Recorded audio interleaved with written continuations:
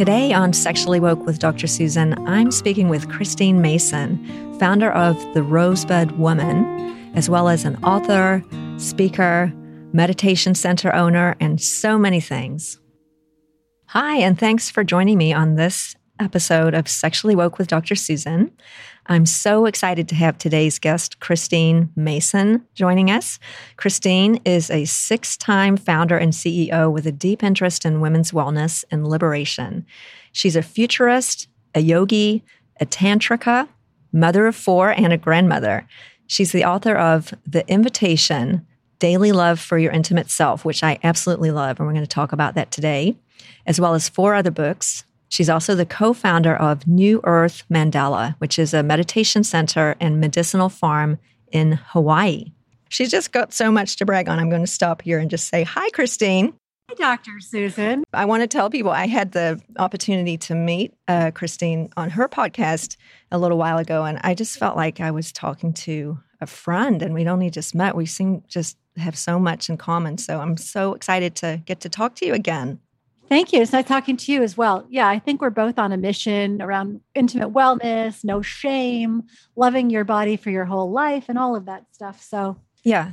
And it's so cool because we come from totally different backgrounds, and I want to get into that a little bit. But here we are, and our paths are crossing. And I actually first found out about Christine because of this product line that she makes for women that I want to ask you about too, called Rosebud Woman. So I was approached by one of Christine's angel helpers who introduced me to this amazing line of intimate products for women, which is incredible. And our patients have absolutely loved it. And I want to talk about your product line and everything else. So let's just start with that because I'm super into finding ethical work that really ties together everything that we believe in, our spiritual life. And it seems like you've really nailed it with this product line. It hits all of the buttons. So can you tell us about how you came up with that and then a little bit about the products? Because they're absolutely beautiful. Absolutely. I mean, I started out in my life in a very traditional masculine business orientation. When I was very young, my mother died early and I was raised by my dad. And he was a super, if you know the Myers-Briggs types, ISTJ, like everything was analytical and focused and there was a specific and linear forward way of doing things. And I was very entrained in how he ran his life. And without a strong female influence, I really began my career leading with this perspective. And at the same time, I had a bunch of kids. And it took me until I was maybe in my early 30s to start inquiring into what I felt as a woman, like what would be a feminine style of leadership. And at that point, I started studying yoga and tantra and embodiment and plant medicine. And I did that all sort of in parallel as a hobby while I was running tech companies. And as I dove more and more into that inquiry, what would it mean to lead as a woman? What would it mean to design my life around my cycles? I really shifted the whole way that I thought about work and about embodiment. And I started as a hobby making creams in my kitchen. Intimate creams. I made natural lubes. I made a vulva cream. And I just loved what I was doing. My husband at the time and I said we were going to make this product called Pussy Whip for soothing, well-used vaginas and Dixated for men who are going at it too hard. You could tell what kind of sex life we had. It was really great. So this had kind of been like humming around in the background. And I was learning to work with plant medicines, Ayurvedic medicine, Chinese medicine, shamanic traditions from South America, and even sort of North American, Northern European white witch traditions of what herbs were beneficial for sexual, sensual, reproductive health. And so I was making these at home and putting them in mason jars and little jars I got off Amazon and giving them to my friends. And then I got recruited to do this sexual wellness device to bring it to market, which was kind of part of my technical background before that. And when I saw the market data on just how deep of a need there was among women for what I considered to be things that could be solved with attitude, with behavioral change and topicals, things that didn't require medical intervention or even an expensive device, I realized that what I'd been working on in the background actually fit this huge market need that wasn't being addressed. And so I got serious about it. I thought I was going to retire after I sold my last company, and I couldn't do it. I just started tinkering. I did a major research project, 3,000 women, asking them what their intimate skincare needs were.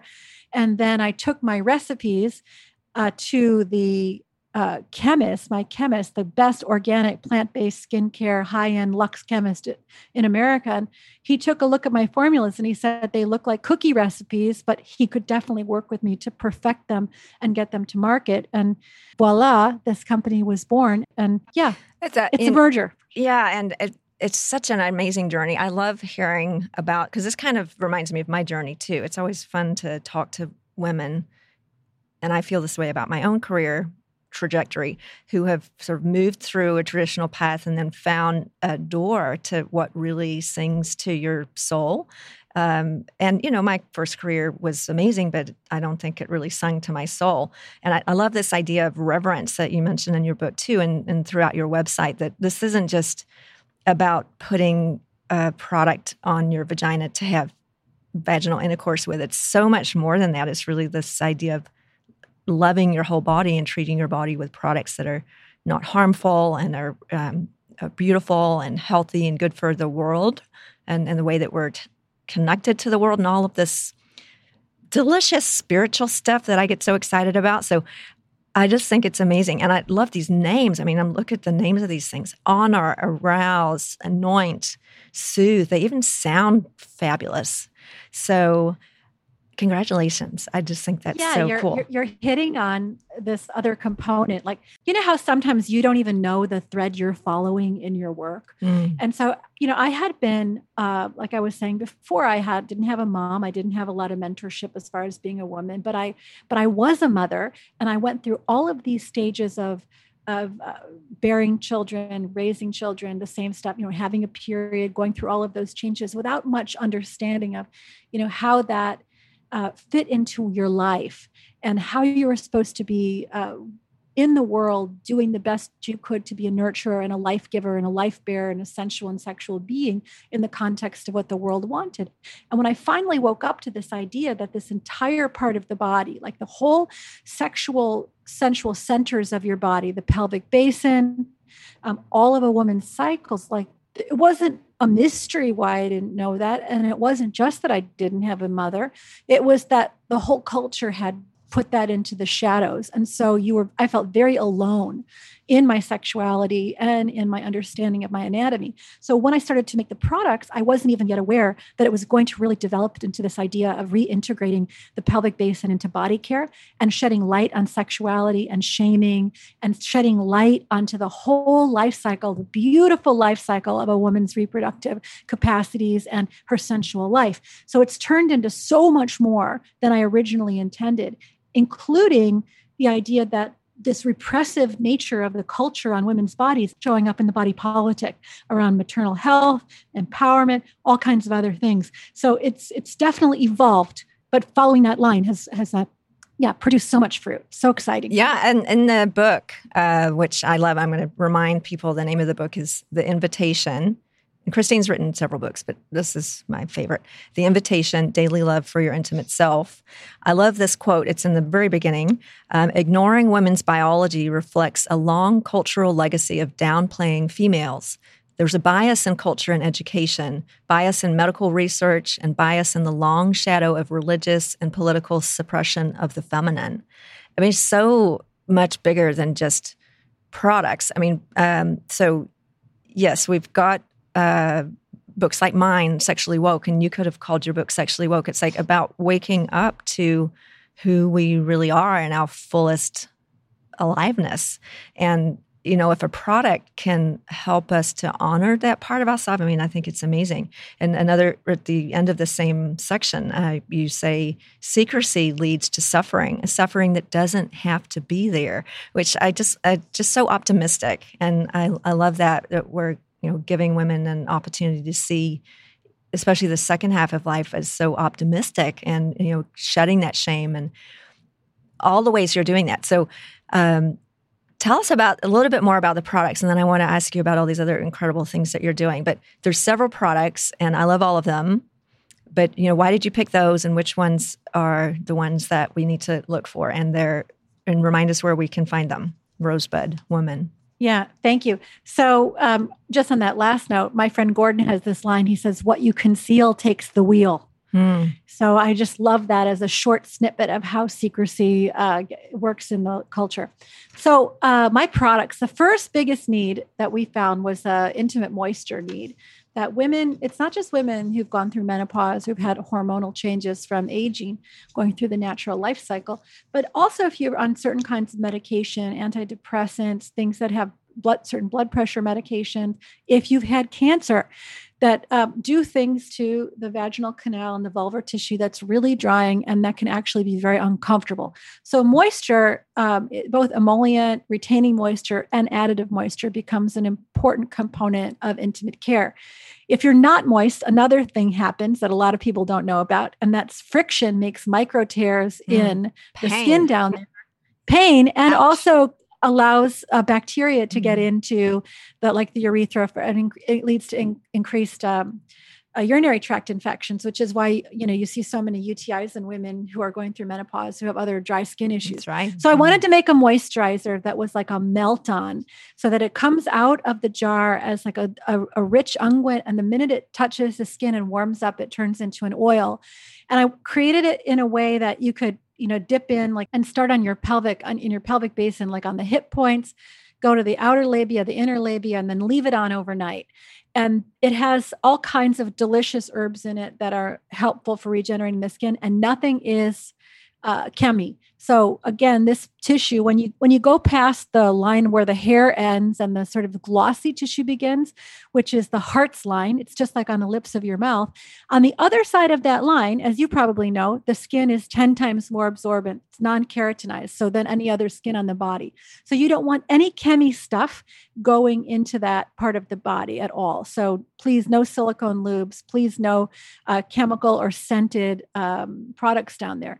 So the first thing is the Honor Everyday Balm. I love it as a reclamation of the body. You go ahead and massage it on, put it on every night, and just see how you feel in 4 or 6 weeks. And my guess is you'll feel what I felt when I started using it every day, a sense of reconnection to your intimate self, as well as a really great feeling in the skin. And so that's I want to say it does actually smell fantastic too. It's not, I don't know, it's not perfume, but it smells like no, a it's rose. the actives. It's the active ingredients have their own scent because I'm not. Yeah. So it's got a little bit of a scent, but it's not an added scent. Right. And it's also, for the record, edible. That's how pure it is. And also I get that question now and then in the FAQ. Tastes good too. Yes, I tried. Tastes good too. And so there's something about what you're saying about the act of putting it on too. So like sometimes we think of intimate moisturizers just, you put it on just for the act of sex, but there's a real ceremony I'm hearing about, putting it on, touching your body, feeling your pleasure points. And this might be something you do by yourself. It's not just about moisturizing for the act of vaginal intercourse. It's so much more than that. And, I'm really working on myself and my patients and people who want to listen to me about just redefining what sex is. It's not just that one thing. I mean, there's so much more on the menu, and a lot of it can be alone. And I love you write about this in the book, which I do too, about the importance of self-exploration and self-pleasure, reclaiming your body. I love the way you say that. It's really an honoring of our body and reconnecting. Sounds amazing. Yeah, I spent a lot of time when we were creating the category. People wanted to call the category sexual wellness. And I kept saying intimate wellness, intimate wellness. Mm-hmm. A woman lives with her body 365 days a year, 24/7. Sexuality, particularly how you think of that as transactional sexuality with another human, is a moment in time, but you live with your body all the time. So I really wanted to bring it back to experiencing your own being. And also, if you've had sexual trauma or you've been in a situation where your body wasn't your own, you really experienced the sense that your body was there to please someone else, this reclamation, I get letters from women who say this is the first time they have really touched themselves for them or tried to feel the different parts of their body without thinking that they were doing it for something or someone else, and that it just brought them to tears. And so it's very, very healing to start exploring your body and touching yourself for you. And then if you do end up with a lover, who is open to you articulating exactly what you like, how you like to be touched, what you need. You have a vocabulary because you've experimented yourself. So I like it from that perspective also. Oh, absolutely. And that, so many threads that you and I have in common, this really important key point that we have to know ourselves first before we can really show up in an intimate relationship, and know ourselves, psychologically as well as physically. And this book, by the way, again, called The Invitation, has the most beautiful illustrations. I'm just in love with them. I want to frame them all. So that's a whole nother topic. The oeuvre, is that right? The artist? Yeah. Gorgeous illustrations. So nobody wants to read an anatomy book and just these awful, boring scientific illustrations, but this book has these gorgeous, flowery, feminine diagrams and beautiful illustrations of the pelvic anatomy and other lovely things. So if you want to really get into understanding clitoral anatomy a little bit more and everything about your body, it's a really is unscary a word? Anyway, it's a not scary way to do that. And it just kind of resonates. So it's a great way. We should all read it. You have, first of all, I feel like you totally get me. And the fact that you noticed the illustrations and the fact they were intertwined with like vines and flowers and things was completely deliberate. It's a subconscious message, and a very overt one when you come to the art, that you are nature, that there is nothing about your body that isn't as beautiful as a flower, as natural as a tree, as organic as a mycelial network. You are nature. And as my teacher Thomas says, you have the right to be. You have the right to become who you're meant to be. You have the right to belong. And that accepting and including this part of yourself is just part of loving nature. So I wanted to make it, as you were saying, non-intimidating, but with enough detail on the parts that there was real education. We looked at a survey early on that said only something like 12% of college-age women could name their vulva. Yeah. Oh, I'm not surprised. I'm surprised it's not less than that. It's amazing that we're not taught anything. And it's such a gap that we need to fill in, that, when I'm 53, and women my age don't know, maybe they can identify the visible part of the clitoris, but they really don't have any idea how to pleasure themselves or how to communicate that to another person, and no real connection of sort of mind, body, and nature, which I think is so healing. And I can't wait to go to Hawaii, by the way, to your place. That's on my list, where that's what you do there, I think. So we'll talk about that too. So that product is amazing. And then another of your products that is so exciting to me is the arousal one. So yeah. That one. So the first biggest need women identified was moisture or dryness, the inverse of moisture. Yeah. And then the second one was lack of sensation. Mm-hmm. So if you've had sexual trauma, if you've had vaginal birth, if you've had, there's a lot of reasons women don't have a lot of feeling tone in that area of the body, or they're less responsive than they used to be. So I wanted to create a product that was a very lightweight serum that would bring stimulation to that area. So you would notice it, feel it. I would bring blood flow. It would do some vasodilation down there so that you really got a sensation that part was awake. And so I was making the serum, and we had been playing around with a lot of different ingredients. And I was on Hawaii, as you mentioned, and I ran into a friend of mine, and he said, "Have you tried Spilanthes acmella? It's a traditional Polynesian aphrodisiac. I mean, not an aphrodisiac, but an oral hygiene and sexual stimulant for women. And it operates by like if you take a bite, if you bite the head of the flower, you begin to salivate and foam. That's how much blood flow it's bringing. It stimulates salivation, and it's doing the exact same thing in the inner labia." And so we decided to try it. We tested it in combination with a few other things. So when you put that on, it's definitely creating like a 5 to 6 minute active buzzy feeling. And then that engorgement lasts another 15 minutes to an hour, depending on your particular anatomy. And I would say about 80% of women, the tingling and plumping that's going on down there is exactly as we're describing on the label. There's a certain percentage of women, like 10%, who don't feel much of anything, and 10% for whom it's too much. But for the majority of women, it's like an incredible add-on. And their partners like it too. You can also use it on your actual lips of your face. and creates kind of like a lip plumping experience, or on crow's feet, it plumps that out as well. It's doing the same general action. But yeah, I created that Arouse for that reason. Yeah, there's something I love about what you said about just feeling that that area is alive, because I hear this so often that women of all ages, but especially as we're getting closer to menopause and after, just feel like their sexuality is dead. And I hear that all the time. I don't feel anything. It's just dead. They've lost that connection. So anything that can bring that feeling back and just remind you, okay, this part of my body is alive. I can feel something. Even if you're not going to engage in an intimate sexual encounter with another person, I think it's just such a wonderful way to remember, okay, it's still there. And we say in my office all the time, she's not dead. She's just taking a nap, and we can wake her up. So you can put this on and it will help wake her up along with all the other things that we're doing. So yeah, I'd like to add to that a lot of times what's happening in midlife is people are very sedentary also.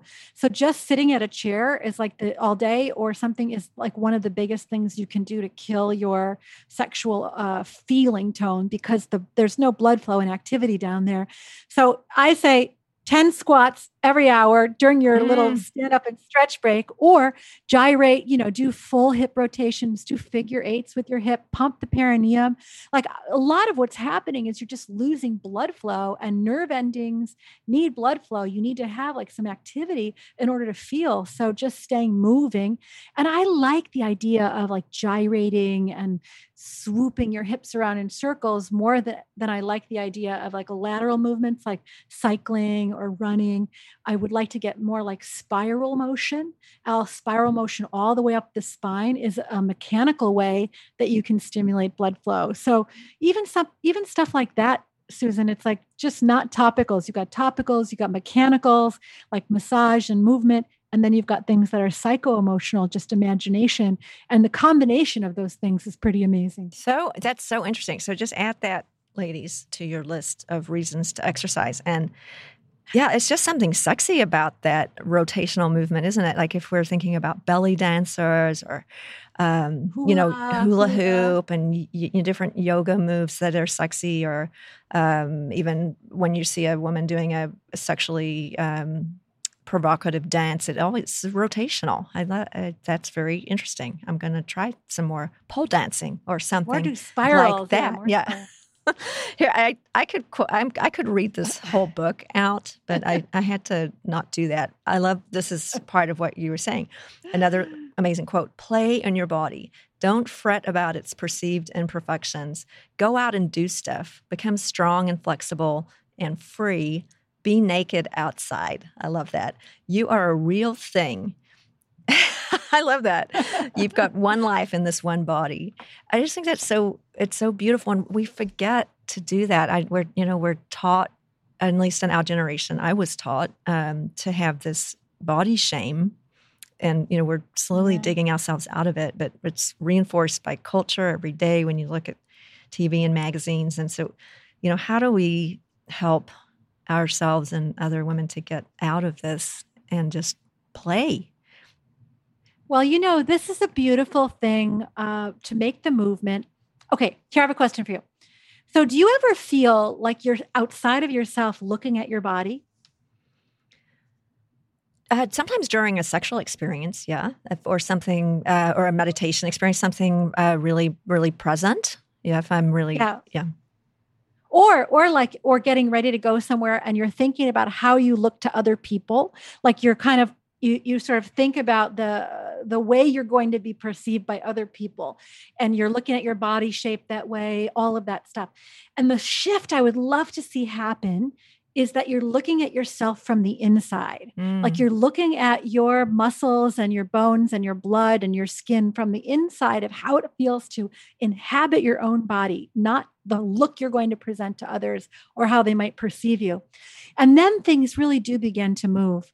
We just got picked up by Nordstrom. Imagine like Nordstrom having sexual wellness. Wow. And Nordstrom campaign for their intimate wellness shop is full of all body types. And And I was looking at these women who were super, like a couple of them, super generously proportioned. And I was thinking, oh my God, they're so sensual. They're so sexy. I had, if I had seen that 30 years ago, I would definitely not have starved myself into a size 2 for a decade. And yeah. and I mean, I was like, I love that look. That's so great. What happened? Like, how did we get so programmed into not being enough?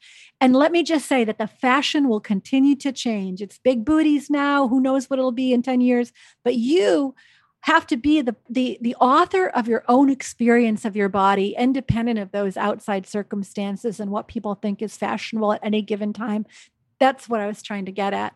So that makes me think when we were young, because I'm 53, it was fashionable to look like Twiggy, which is very masculine. I mean, it's almost just a denial of the feminine form. And we look at, old Greek and Roman beauty was very feminine with hips and, round tummy and normal sized breasts. And that's feminine. And we lose all of our body fat. We look like a boy or a man, which isn't feminine. So I don't know if that's just part of the sort of denial of being feminine, and hopefully it's coming back so that a big bottom and round tummy is fashionable again. I'm excited that Nordstrom is doing that because it is sexy to look like a woman.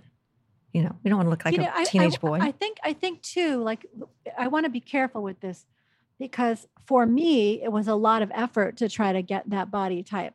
But there are lovely women who have that body type naturally, and it would be lovely to be able to celebrate them along a spectrum of masculine to feminine body types in a woman's body, along with, on the male side, softer male bodies all the way to hard, lean male bodies, and that there's this beautiful continuum across the board for both body types. I don't want to body shame skinny women with small breasts, nor do I. Do you know what I'm saying? Yeah, like no. They're beautiful also. Yeah, and so like, how do I get into this place where every flower in nature is beautiful and it's valued for its own intrinsic quality? And that's where I'd like to see us get to, is you're celebrated for your uniqueness and your expression. That would be a lovely place. And I like the idea of just not trying to be different, being okay with who we are.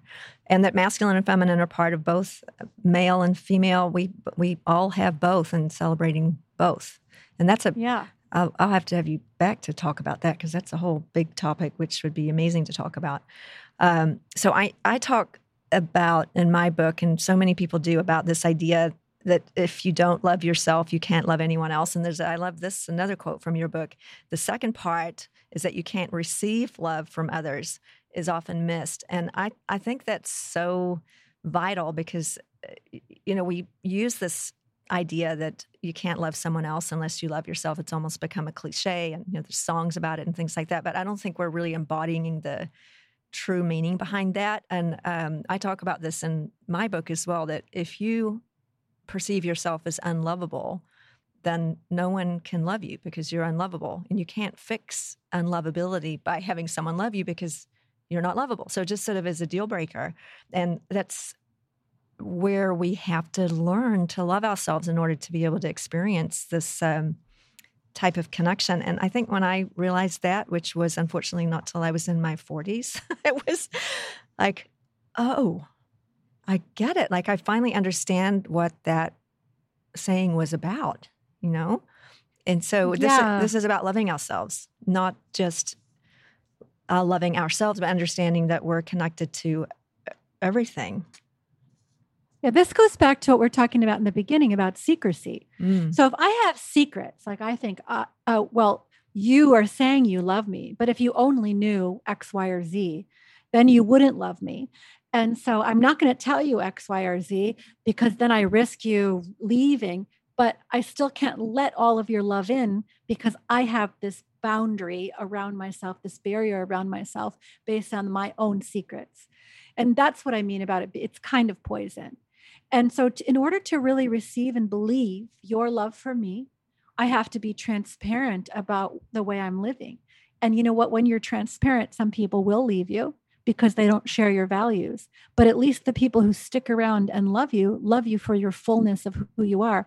Or they might be like, I don't particularly like that behavior or that thing about you, but I love you. So I'm going to stick around while you figure it out. And so I would say the shame stuff, the secrets are the biggest barrier to feeling love from other people. And please, like, find someone to talk to let you know that what you're ashamed of is likely shared by 10% of the population. It's definitely not unique to you. I can't think of almost anything that I have heard in all the years that I've been doing this work or doing like therapeutic work or doing collective trauma work that I've ever heard anyone say anything that they were ashamed of, that wasn't shared by a huge portion of the population. Yeah, that's so true. And you and I have this amazing opportunity to have heard this from so many people, and similar to the stories that I hear in my office, being a gynecologist working in sexual medicine, I hear every day multiple stories of shame and darkness and hidden things that when they're shared just lose their power, because we realize that, we're not alone. And any way we can open this conversation through women's circles or these type of conversations so that men have them too. We're talking about women today, but so that women realize that they're not alone. And it just dispels this "something's wrong with me" myth that is so pervasive. And I think I talk about that every time I talk about anything, because it's just seems to be the center of so much of our suffering. Yes. And on that note, like, the shame isn't just about your body or your desires or anything. I think there's a piece of, how did we respond to trauma or stress in our life? What were the adaptations we did to get through, to sort of protect ourselves? And that as we get older, we're kind of consciously aware of the fact that the adaptations we did, maybe we lied a little bit, maybe we started to be overly rigid in our lives and got kind of mean, like whatever it happens to be that we adapted to live our life. Like there's a piece of us that knows that it's not exactly how we want to be. And we're not quite yet to the point where we've changed the behavior. And so part of no shame and growing out of shame is also like softening and having compassion for those places and adaptations that are, not quite what's serving us anymore, but know that they served us at one time. And so I like the idea of evolving into our fullness with self-compassion, and that's a part of self-love. Yeah. Oh, isn't that so true? Right. We can't hate ourselves into growing more enlightened. We have to love ourselves and those parts of us that aren't, that were not helpful, but they were trying to help. They were doing the best they could. For sure. I have lots of personas that I have named, and they all were trying to help, and they're not very helpful. But it's a lot more effective to love them instead of to try to X them out or pretend they're not there. Here's another cool thing that you said along those same lines. And this ties in everything, I think, towards the end of your book. To live our fullest lives, we can't hide from anything, especially our own bodies. When things move from shadow into light, and we accept ourselves and love ourselves in the places there was shame, and ease takes over us, a joy and freedom. This isn't age dependent. You can even be 53 or older. The sooner we get in touch with self-love, transparency, and self-acceptance, the richer our overall quality of life will be. It's never too late. And I just love that idea that it's never too late. And I'm experiencing being my current age is like the best age yet. And I didn't feel that way when I was 40. I sort of wanted to be younger, and I had a lot of grief about aging and was always wishing that things were different. And there's just something amazing about this full acceptance of ourselves that just makes wherever you are now joyful. And, isn't that something everybody deserves? I already had that, is my favorite line about aging. I already had a 20-year-old body. I already had a 30-year-old body. That was really fun. I already had a 38-year-old's libido. That was really fun. I wonder what happens next. Someone was telling me the other day that I'm the first person that they've ever seen on LinkedIn who has grandmother in their bio. Yeah. And I was like, hell yeah. I didn't go through that process of like raising 4 biological children, 2 stepchildren, going through every like late night illness, car crash, celebration, going to every game, every horrible Suzuki violin practice, all the things it takes to raise those people into full-grown adults who know how to love and be loved, who know how to work and find their passion, who like each other. Like, that's a huge badge of honor. And so now at this period, this what I was calling, I think, the free period, after your period and when your responsibilities are done, it's like, what's this period going to be about? Why would I grieve that that's gone? Because I'm right here, right now. Like, there are things, I know there's a little bit of dismissal. Like, I walk down the street and I'm definitely not getting the cat calls, and that's like a period of life that's passed. But being a matriarch is also kick ass, and it's got its own joys. And so I feel like that's the piece. Like, I'm not going to ever go backwards. So why bother with that? I am curious when I look at women who are 80, 85, who are still dancing the can or like swimming or laughing. And like, what was it that brought them to elderhood with this sort of grace and light? And that's what I'm curious about now, is more being inspired by that than being in regret about what's gone by. Yeah. And that's such a beautiful idea, because it is not the end of the story. That's a little sentence that one of my teachers always says. It's not the end of the story. Like, what the curiosity about what's going to unfold next is so exciting. And there's age-related discomforts that we can address, like vaginal dryness and lack of sensation. And sometimes things hurt a little bit more doing exercise than they used to. But there's so many things that we can do to stay mobile, stay healthy. And moving on to what you do in Hawaii, because I want to talk to you about that. Like, tell us about your place there. And we were talking earlier about the fact that you can actually go there now and have in-person events with people, since Hawaii's been so not COVID-free, but much more so than the mainland. It's probably a lot safer than most places. The Big Island of Hawaii, where we are in particular, has been incredibly diligent about keeping COVID off the island. You test before you come, you test again when you arrive.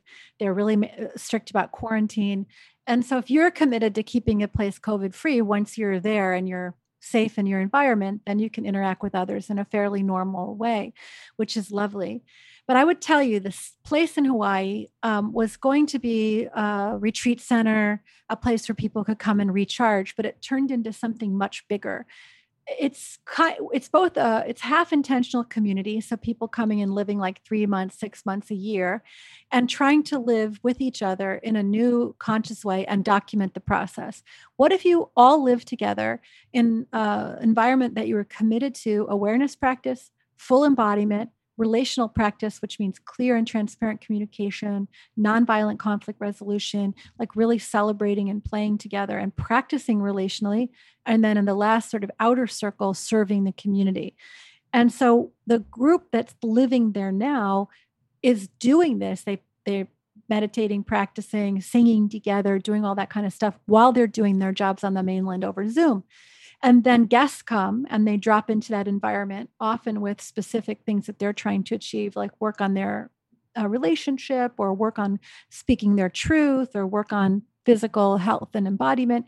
And they get sort of coddled by the residents. And so I've been really enjoying the way that's unfolded, not as a retreat center, but as a place where people can learn new ways of being and take it back to their actual lives. Like, it's not just to come and get a reset and go back to doing things the way that you were doing them, but we're really hoping to become a model for how families, communities, even businesses can run with transparency and spiritual and emotional intelligence. Yeah, it's really transformational. I love that idea that when we go to a retreat, or even if we go to church or whatever activity we're doing that's nurturing our spiritual side, like, are we just doing it for that hour? Or if we don't go into yoga class or whatever that we're doing, which is great, are we just doing it for that hour and then leaving and going back to our normal habitual ways? Or are we actually embodying this and transforming so that we can lead lives with less suffering?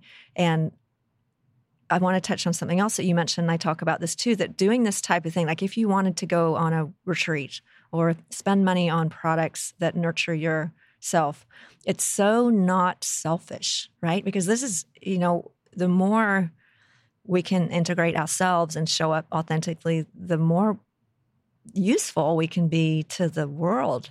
And I just want to help women to get out of this idea that I was taught, and many of us our age were taught, that this kind of self-indulgence is not acceptable, and that, we just are here to work and serve others. But we can't serve others if we're not integrated and taking care of ourselves. It doesn't work. Right now on Earth, if you become an island of coherence, where you're calm and centered and loving, you are a contagious node of health and wellness for the entire world, particularly in a polarized, upset world where everyone takes things to the extreme and forgets that they're united in what we're trying to do on Earth, which is to live happily together and enjoy this embodiment. Like if your activities in your life aren't making you into an island of coherence, there's a huge universe of possibility awaiting you.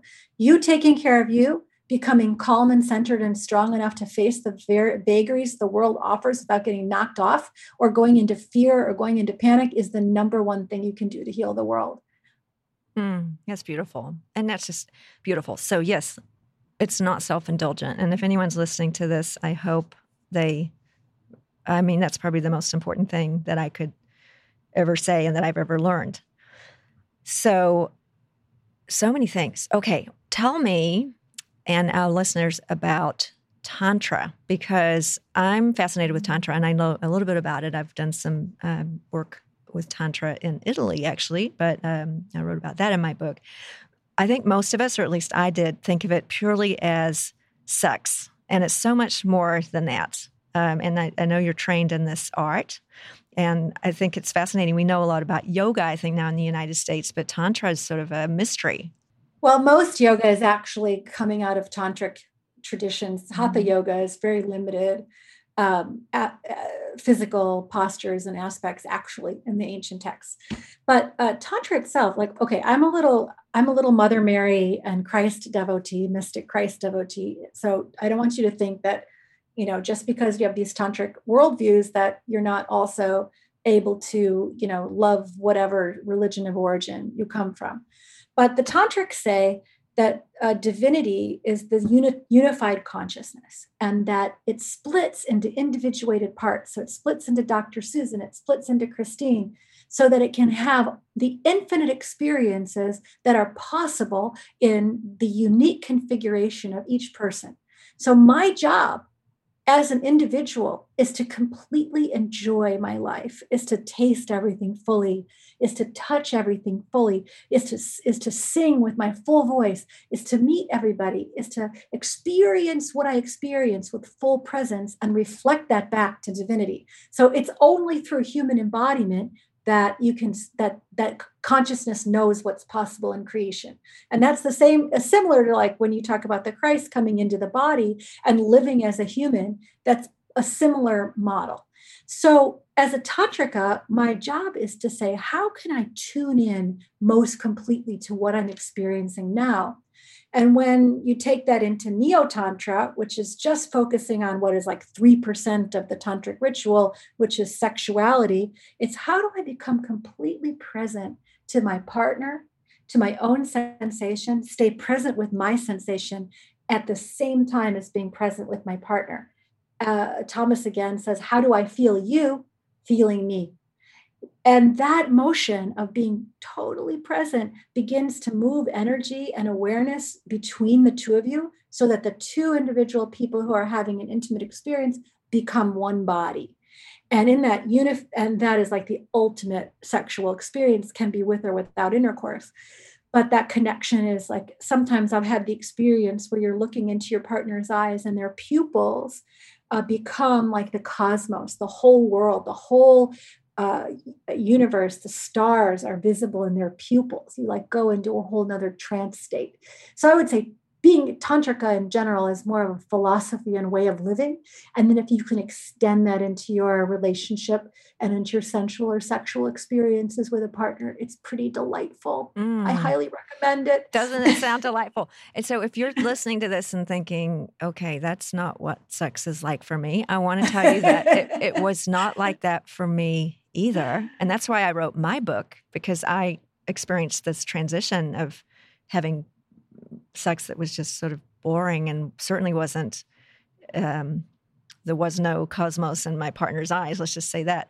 But I learning some of these techniques, I have experienced that same thing, and just that coming back to the sexual experience, or you don't have to have sex, an intimate experience with another human, whomever it is, can be a portal into understanding the interconnectedness of all things, and that moment can become a real spiritual experience. And so my book talks about that too. And I think, I don't want people to feel like that's a goal that they're not reaching, or that their sex life is failing in any way if they're not experiencing that, but more just to have an optimism that there's so much out there, and to be curious about what you could explore. And so can you do this work at New Earth Mandala in Hawaii? There are a couple of people who are residents there who are really experts in this. I mean, it's going to sound ironic on some level, but the most important thing for getting to this is sitting silently alone, like for 30 minutes a day. Mm-hmm. And I want to say that it might sound daunting on some level, but what we're really talking about is first feeling your physical sensations in your body, and like allowing yourself to notice where there are dark spots or places where you can't feel, and trying to just drop into your own body. That's so much like what my practices around the anoint oil or the rep, all of that stuff are related to touching and feeling your body. And then the second step is to allow all of your emotions to be felt, like really to be able to drop in and feel and not be afraid to follow a wave of emotion. Grief, sadness, anger. So the second thing is moving into the emotional body. And then you start getting into pranic body, like energetics. And so it's a subtle progression, but you can do a lot of the work just by getting quiet and trying to feel, or allowing yourself to feel, melting around your own experience. It's not magic. But I will say, it is hard for most women in a contemporary culture of doing, to make the time for silence and just feeling. So whatever ritual you can create in your life, the first 30 minutes of the day, the last hour at night, that allows quiet and just feeling, is the biggest movement you can make towards an enriching sensual and sexual life. You probably know all this already, but as a restatement for those who don't, silence is the path to experience. Yeah, and I learned that later in life too, in my 40s, how to sit still and meditate or reflect, whatever you feel comfortable calling it. And so important. And for me, and I think for many women, I had a very deep fear of sitting still and being quiet, because some part of me knew that if I did that, I was going to change a lot of things. And so I think there's a point in our life when we're not ready to do that. When I started sitting still, I got divorced, and I changed my job, and I did some other things that I think I wasn't ready for until I was ready. So yeah, sometimes sitting still can feel scary, because we may not want to hear what comes up from that little voice when we tune into it. I didn't know that about you, but when I started sitting still, I got divorced and changed my job also. So yes, please sit still. And it doesn't mean bad things will happen. Wonderful things will happen, because sometimes it's the right time to get divorced and change your job. And yeah, someone told me once that no bad marriage ever ended. No good marriage ever ended in divorce, I guess. But I think this is important. Had I been capable of bringing my partner along, I think it would have been a better outcome. And so sometimes what happens is, like, I change and I think I have to make this one-way decision, but I don't bring my partner along in relationship and invite them into what I've just seen. And that I've seen a lot of couples come and do work on their communication or their relationship or their own feeling, where one's moving faster than the other. But if you have patience, some miracles can really happen where both partners come along into this richer environment, and they're born again. They're born anew together, rather than being born anew separate. And that's the ideal outcome, is that we don't leave anyone behind in the process. Yeah. And in my book, I was actually surprised that many of the women that I called sexually woke, who were women who had gone through some type of transformation like we're describing, did not get divorced. In fact, most of them didn't. Now, I did, and some others did, but the majority of women in that group had stayed in their long-term relationship, but it had gone through a deep process of transformation and rebirth, like you said. So I hope we don't give you the idea that everybody gets divorced, because they don't. In fact, most of mine amazing angels in my book did not. They were able to make it better than ever. So whatever comes out of it is good. It's like nothing. Whatever comes out of sitting still is good. I mean, the universe has your back. That's going to be what's for sure. What's in your universe is your ally. That's something that I didn't believe until recently either, but I think that's true.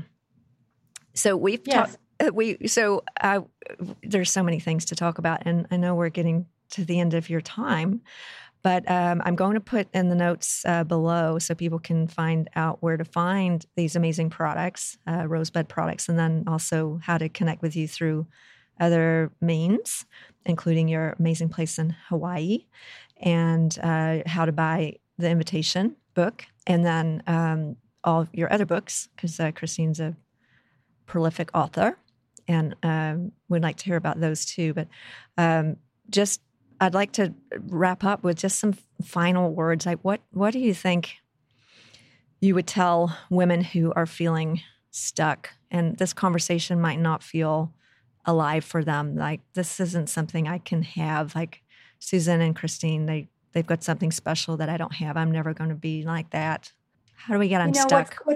What's coming to my mind actually is a little bit off topic, perhaps, but I was thinking about what happens to girls from 0 to 12, like before you even become sexual or sensual. And there's this piece of like, what do I want? Like, what do I want to wear? What do I want to eat? How should I behave? Who owns my body? Who owns my behavior? That we lose ourselves really early on, often in this culture. And that by the time we're 12, our ability to say yes to our desires and no to unwanted advances, and our yes and no is often corrupted by trying to please or be a good girl or whatever.